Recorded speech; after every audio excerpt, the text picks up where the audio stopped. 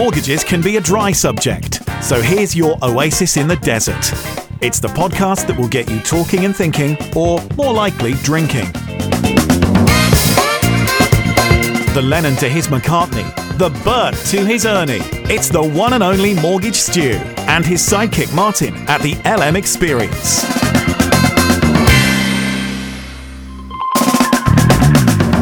Hi there, welcome to the LM Experience. We're now talking on episode 32. Good morning, Martin. Good morning, Stu. We're rattling these off, aren't we? We are indeed. We're going to be on 33 soon if we keep on going at this rate. Right, we're not going to mess around today, Stu. We've gone international. I thought we went international with Mike Dyson from Scotland, but we've gone overseas this time. I thought we'd better get someone in before Farage locks us into that echo chamber permanently. We've got Michel from Fortrum Consultancy from over in the Netherlands. Good morning, Michel. Thank you. Now, I'm not even going to attempt your surname, okay? I do apologise for being ignorant and rude, but can you do your surname for me? Van der Sluis. That's exactly how I would have pronounced that. Not your turn. Van der Sluis.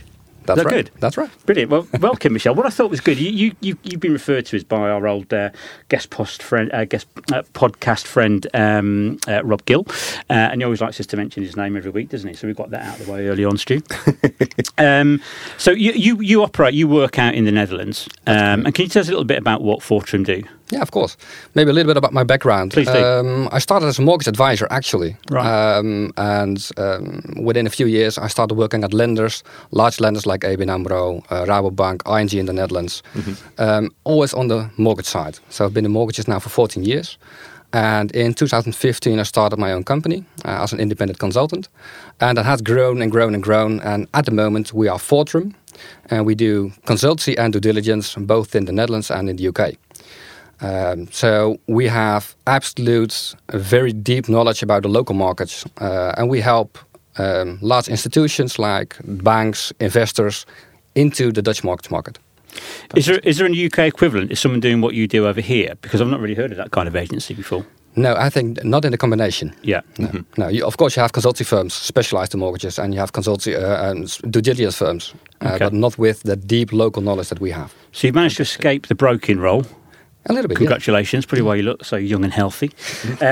So, can you just give us a little bit of sort of some comparison between the mortgage market in the Netherlands and the UK market? I'm guessing you know both very well. Yeah, I know. Are there some the similarities, yeah. and are there some major disparities? I mean, is there any commonality? Yeah, absolutely. So first, maybe some general figures about the mortgage market to give some comparison. Yeah. So the Dutch market has an outstanding debt of about 702 billion euros. So that's about 600 billion pounds, I suppose. Yeah, that's outstanding. Outstanding. Okay. Yeah. So in new origination every year is about 100 billion. Okay, well, in we're euros about again. 300 billion, I think. Yeah, give or take. So that gives them some figures at least. We have about 15,000 mortgage advisors and about 6,000 or 7,000 brokers. Okay, that seems like an awful lot for quite a small country. It is. Bear in mind, I think we've probably about 10,000 in the UK. Yeah, it is. So, and if you look at the new origination, about still 73% of new origination goes to brokers.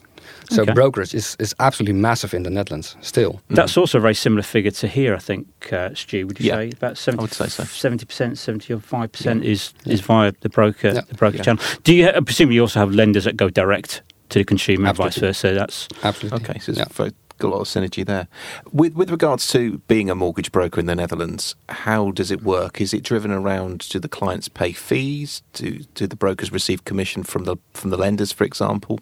They did in the past. We now have a ban on commission since a few years, since 2013. Okay. So it's not possible to have any commission from the lender anymore. Okay. And there were a lot of... That's a really interesting point because it's very, very on topic, I think, within our industry, Stu. Yeah. And I think also recently in Australia this year, they had a very similar debate about the banning of commissions.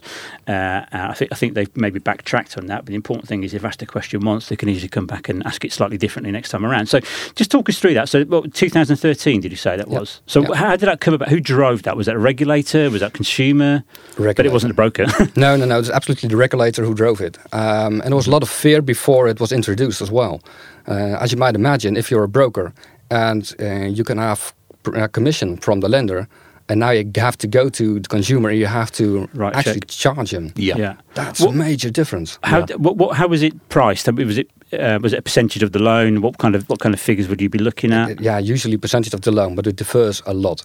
Okay. So if you had, for example, if you did an investment mortgages, you get way more provision of commission than you would have for an annuity or interest only. Right.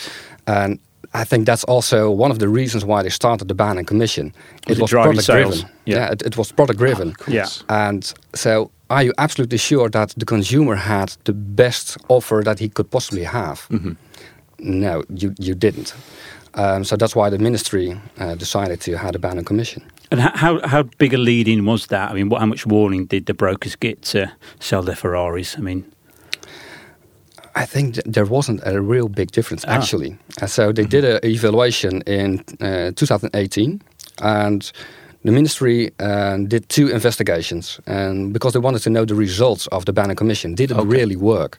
And what was the result? And were there less brokers? And did they still have an earning model? So what they said is the ban on commission was effective. It was effective. It was effective. Okay. Yeah. And the fear of not being able to have a stable earnings model, it didn't happen. Because actually, if you look at the broker level, it stayed almost 6,000-7,000 in the Netherlands. So it didn't drop, actually.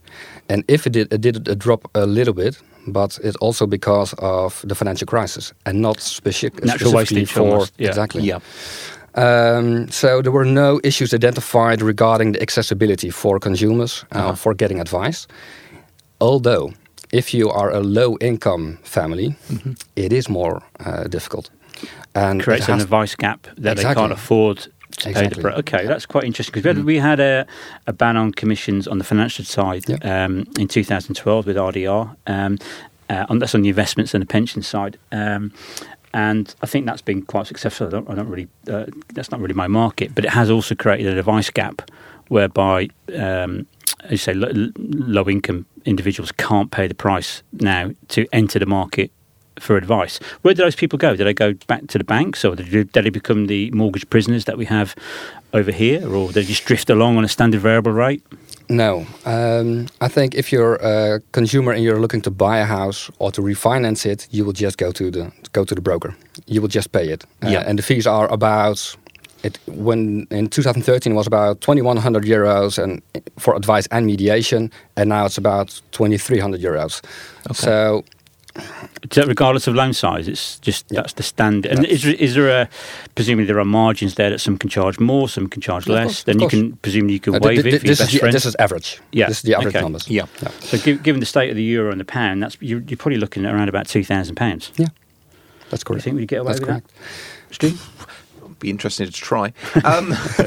But with regards to the other work that Fortrum do currently, does that link in, for example, with different plans that, for example, banks or lenders might have for the future with what they want to do with their own lending book, for example? What sort of services would Fortrum normally offer, for example, a bank? For a bank. So if there's a change for legislation, we will help. So of course, also for the introduction of the ban of commission or other legislation, we will just help and implement it. Also taking into account the roles of the intermediaries, so the brokers. Okay. So because we know the market, so we know what's happening in the market. So we will translate that as well into the new policies within lenders. Oh, fantastic! How many lenders are there in the Dutch so market? you have I think about 20-25 lenders. Okay. If you look at the numbers, in 2015-16, the top 3 banks had almost 70% of the new origination. Wow. That reduced to about 50%, and the non-banks have stepped in. And that's because of Basel. So there was definitely a shift of who is originating it. And yeah, was a specific rule that drove that breaking up of the cartel? Basel. Yeah, but Basel 3, what Basel specifically 4. about it? What does that mean? You have to have more capital. So if you're a bank and you have about... lend less. Yeah, you can lend less. So if you have a mortgage portfolio of about 160 billion euros, you need more capital in your balance. And that costs a lot of money. So that will reduce the appetite of lenders to originate more, to extend their portfolios. And encourage new lenders to come into the market to replace it. Yeah, exactly. And it creates more competition, and regulators like competition. Absolutely. Yeah, and that's also one of the reasons why when the MCD was introduced, so the Mortgage Credit Directive was introduced, it just helps to get more competition into the market, and also from foreign investors as well. Yep. What's the consumer do in terms of, do you have 2-year fixed rates, 5-year fixed rates, interest only you mentioned earlier? Did it take 25-year terms, 30-year terms? How does that work? We have almost everything. So we have variable rates and up to 30-year fixed rates. Right. So the prices will be from 165 for 5-year on 80% LTV to about 285 on a 30-year maturity. Wow, that's impressive. That's good. I'm going to move into Amsterdam. I'm having some of that. That's really cheap. Yeah, but if you go to Amsterdam, you would have another problem. It's 10 feet below sea level for a start. That's for start. But also you have buy-to-let a lot in Amsterdam. So tell me about that, because we've had an issue with buy-to-let in the UK for a while, which has kind of driven the first-time buyer into extinction. They're coming back a little bit now. But is there an issue with that within Amsterdam as well, do you think? I think it's becoming a little bit more of an issue. Yeah. Okay. It's about 25% at the moment of the sold dwellings are buy-to-let. 1 in 4 is a buy-to-let. So in London, if there's 8 million people, 2 million buy-to-let mortgages a year. Yeah, that's crazy. So in the entire of the Netherlands at the moment, it's about 11%. That's not sustainable, is it? No, but I don't think it will keep on at this pace. Mm-hmm. So I think it will stabilize a little bit. Is the buy-to-let regulated in not as in the UK, so we don't have stamp duties or etc. Okay. But our Authority Financial Markets, so the FCA in the Netherlands, does look very strictly at the way you are originating these loans. Okay. So, for example, if you're a non-professional buyer, you will do the normal, regular affordability checks, like you're buying a normal house. So I think we're a little bit more prudent on that side. Has it driven rents up as a result? Because that was an unintended consequence in the UK over the past few years. A little bit. But I think especially if you look at the big 4 cities, like Amsterdam with 25%, so 80 or 90% of that percentage will be apartments. And they will rent it out, and that will drive the rents up. Absolutely. Okay. What's happening with house prices as a result as well? Because there's a lot of liquidity going into a very concentrated amount of property there. I'm guessing that prices have gone up. Absolutely, but not only because of buy-to-let. There are many developments like the shortage of housing. So we have in 2020 we will have about 290,000 dwellings short. Right. Okay. And that will just keep on increasing. You have to go and reclaim more of the North Sea then. Exactly. But I guess as well, it's for the UK at the moment with regards to kind of dreaded B word, but we use it, Brexit.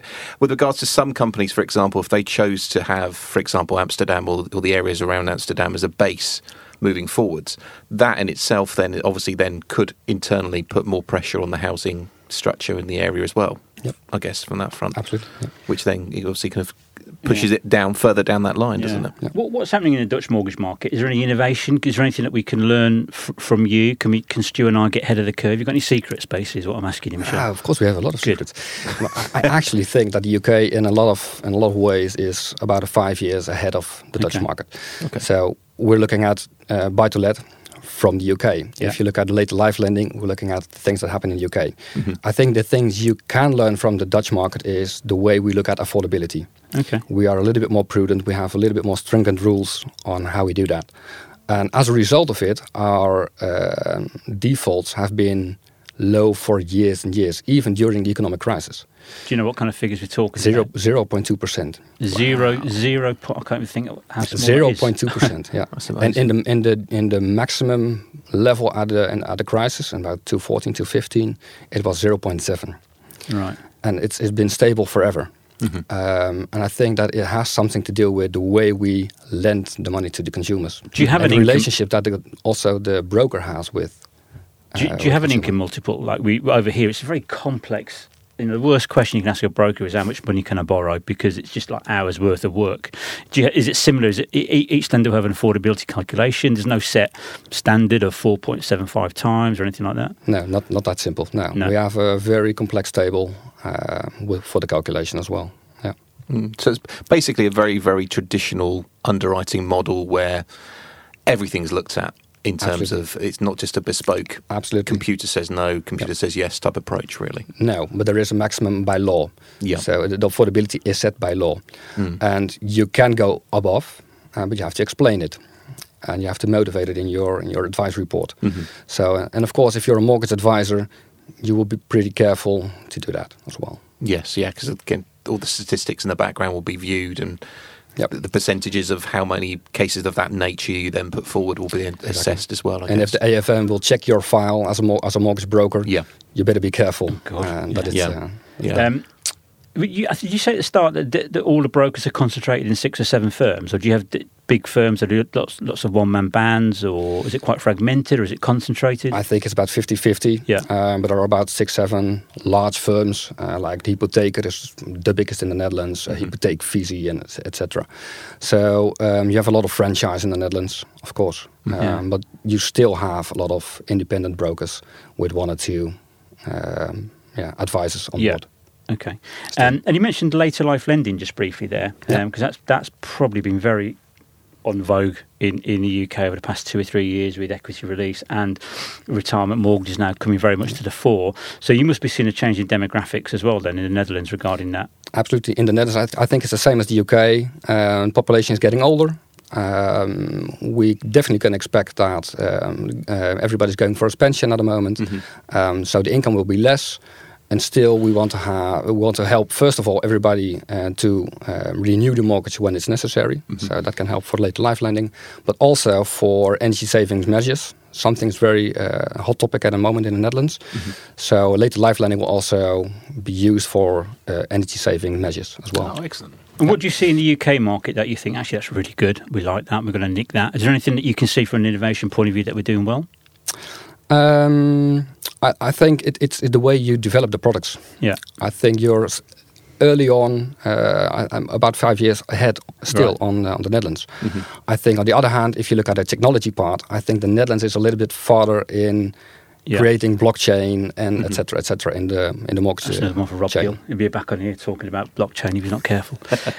Robo advice, is that something that we're talking about there? Absolutely. Is that quite pioneering over in It's starting. Netherlands? It's starting. Yeah. So I also heard your podcast with Linda, and I absolutely agree with her. It will become massive in the upcoming years. And I think if you're a broker, you have to look at the role that you have and the way you can add value still at that moment. Interesting.